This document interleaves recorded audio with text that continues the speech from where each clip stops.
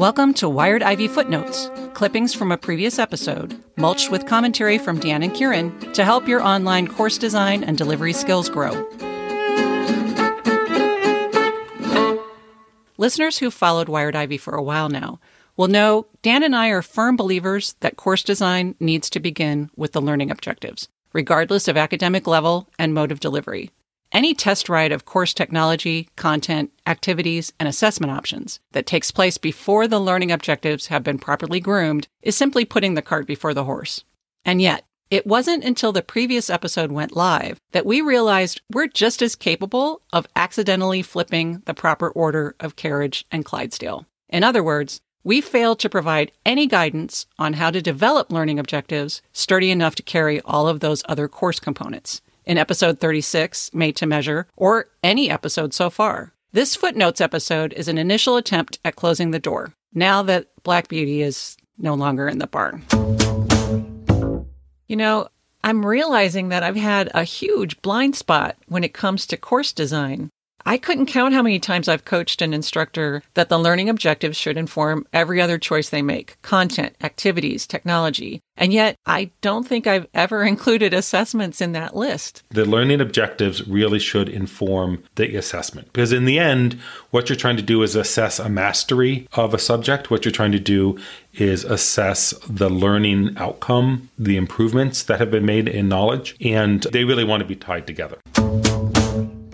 Dan, they say hindsight is 20/20. And now that I've had a chance to listen to our last episode, Made to Measure, I realize we went straight into the importance of making the learning objectives central to everything you do. But I don't believe we've ever provided any guidance for how to develop those all-important objectives. I'm positive you've given this some thought. I've just never asked you to share your thoughts on that. So here's your chance. When you sit down to create learning objectives for a new course or update them for an existing course, walk us through your process for developing objectives that can integrate learning and assessment of learning. You know, Kieran, I had a similar thought afterwards. It's like, well, we went straight to the finish line and congratulated ourselves as far as having this wonderful piece of advice. And we didn't remember that in academics, you always have to loop back and reiterate. Yeah, it's as if someone asked us, how do I get to St. Louis from Mechanicsburg? And we went straight for the turn-by-turn directions without ever asking, do you have a car? Yes, exactly. If we want the learning objectives to be integrated with the assessments and activities, then the assessments and activities are also going to inform how we articulate those learning objectives. To the real point of your question, how do you create learning objectives for a course? There are a couple regulatory things that you have to do when you do learning objectives.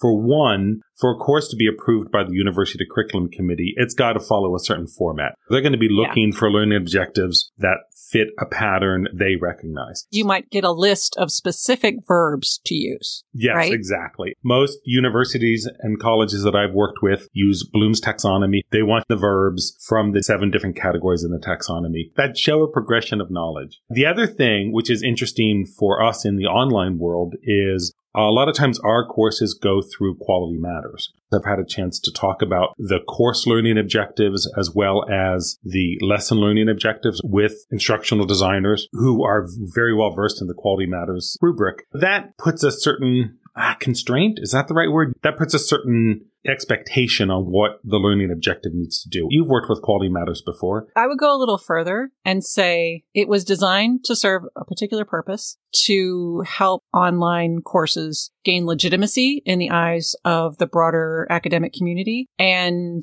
make sure that they are meeting a certain standard of rigor. And it does pretty well at that, I think. But I can't say that it fosters innovation. Yeah, I think exactly right. My understanding of Quality Matters is it's put in place as a standard. We have to consider Quality Matters when we write our learning objectives. It's a good process to go through, even if that's not exactly what you end up giving students as their syllabus for that particular semester. I found that the process of working the learning objectives through the Quality Matters process was useful because of the dialogue I got to have about them. Someone helps you articulate specificity, for example. It's not going to be the thing that necessarily creates an innovative approach to integrated objectives, activities, resources, assessment. So that's really on us. We have to design courses to do that. I do that in an iterative process. There's really a hierarchy of outcomes and objectives that you deal with in a course. You have the course learning outcomes, how they're worded in my courses. At the end of this course, the student will be able to blank. That's an outcome.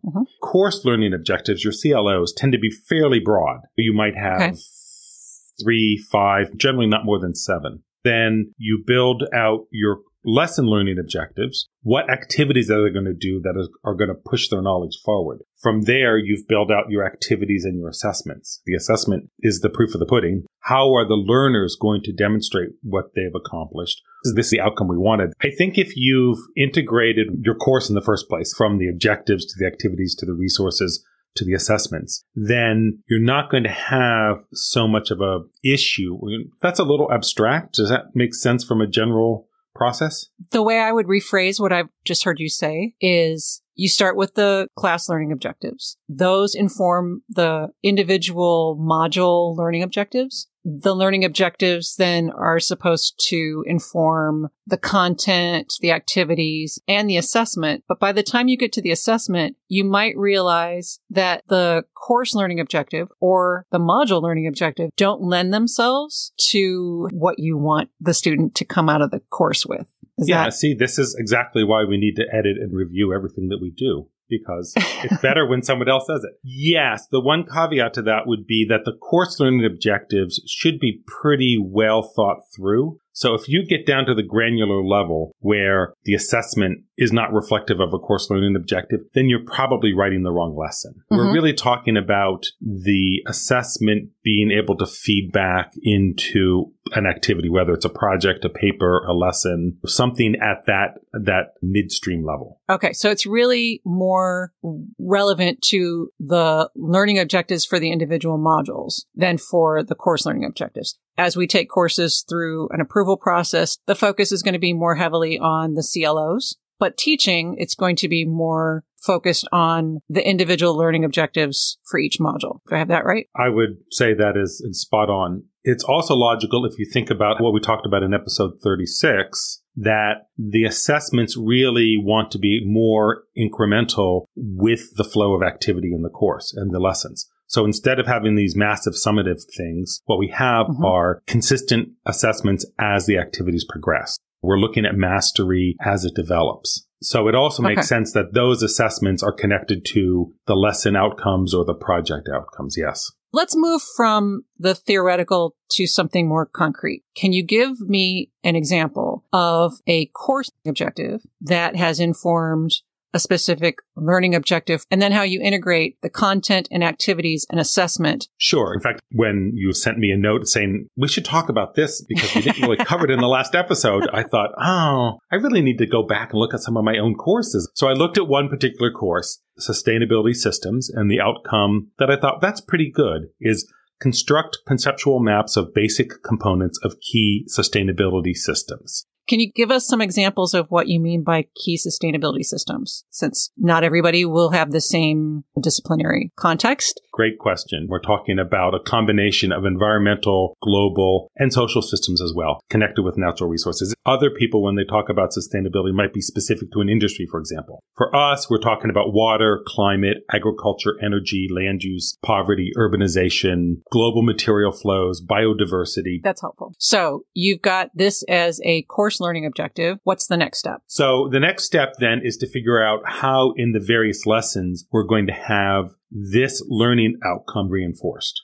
How am I going to develop opportunities for them to practice and master this particular learning outcome? In this full semester course, there are 14 lesson plans and 3 projects. And more than half of the lesson plans, we actually build up and create the opportunity to diagram maps of specific systems. So there'll be case studies and there'll actually be drafting out maps. Now, a lot of people who do systems work are really looking for algorithms and trying to quantify it. Our outcome is the conceptual map. We're really trying to understand what the relationships are between elements within a system and what the flows are between elements in a system and what the feedback loops are. That's a pretty big challenge to be able to A, understand it, and B, to map it. Once you start to be able to map it, you start understanding it better as well. That's a very reinforcing process to do this as a learning activity. This is a good example because I could see where this would be challenging to assess whether or not the student has achieved the learning objective. It's not like having them demonstrate that they know how to use a pipette. You're right, it's not. And the other thing that's really interesting is even though I'm dealing with graduate students who are usually active already in their professions,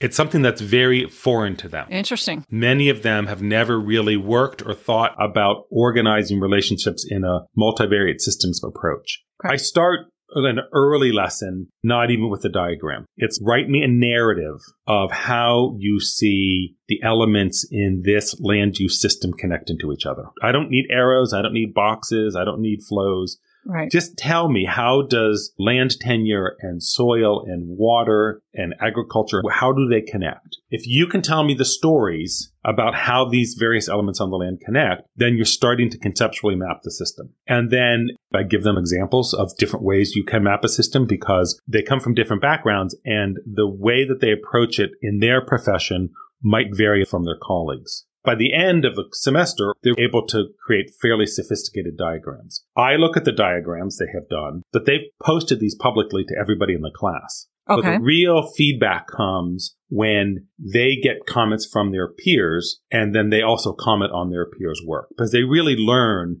from that kind of conversation. The nice thing is, for me, as a learning outcome, I have the actual product of their work. I have the diagram, but also because it's posted in a discussion format, they've been defending it, for lack of a better word. Start out telling a story to yourself as much as to anybody, just so that you can organize your thoughts. From there, you start thinking about how you might be able to represent that in ways that could be more easily envisioned, as opposed to just a linear string of concepts. And then you put your work out for others to comment on. That's where you start to see if how you've envisioned it is also understandable to folks who are not in your brain, which is always a helpful thing. Are they getting assessment from you at each of those levels? Or is this one of those situations in which they're getting feedback, they're getting input, but there is a larger point of assessment with a higher stake? At each point, they're getting an assessment for having done that step of the work. They're getting incremental assessment as we go along. Okay. Since this is a footnotes episode, we're going to keep it short. We're not going to provide a ton of other examples, but looking at this specific course learning objective and the specific learning objective you've just described, how would students articulate the skill and knowledge set they've gained from this? And is that something we can use to better articulate the learning objective and its value to the students? Yeah, this is a fun question because we're about the 5th week in the semester. And this is where it generally happens, but it happened already this week, where they start talking amongst themselves in the open discussion forum about how is this affecting your brain and are you doing anything at work? One posted just in the last couple of days who said, oh, yes, I already sent some stuff to my boss because I was seeing these connections that we've never really looked at. Excellent. Yes. So I sent a memo to my boss about this. So we don't have to wait for the 14th week. It really is an opportunity for them to put their learning in action right away. And I think the simplest thing on the resume is going to be that they can do systems thinking. And if they wanted to, they would have an artifact from the course because they could show a map that would demonstrate that. Some of the opportunities in their learning would be for them to actually map something of interest to them. So I'm going to close with a question that's specifically for you, Dan. Are you making changes as a result of having articulated yourself the need for integrating content and activities in assessment? I did. I actually went back. As I've said before, I'm always looking to try to make the courses better and more efficient and have, quite frankly, denser value for the learners. On the lesson outcomes, I did find a couple that thought, ooh, that's squishy sounding. What does that mean? I think I can do better on some of them. We're both writers, and a trick that writers use when editing their work is to start at the end and go backwards. I could see that being a really useful thing in learning objectives. Just there's one example to see if you are assuming that students have reached a certain understanding to do an assignment at the end, and then you realize you never actually gave them that in the earlier learning objectives. Look at it from a different perspective so that your eyes can't just fill in what you intended to do instead of what you actually wrote. First of all, I have to say that as a writer, I love it when you can give an example that's both metaphor and literal at the same time. That's pretty impressive. Looking forwards and looking backwards, I think, is a great way of doing that reiterative process, that looped process of learning. Let's hear what you have to say. Send us your questions, comments, and suggestions. You can leave a voice message at speakpipe.com/wiredivy or send us an email to Kieran@wiredivy.org. Kieran is spelled Kieran, or Dan@wiredivy.org. Dan is spelled Dan. And help Wired Ivy grow by sharing, subscribing, rating, and reviewing us on your favorite podcast app.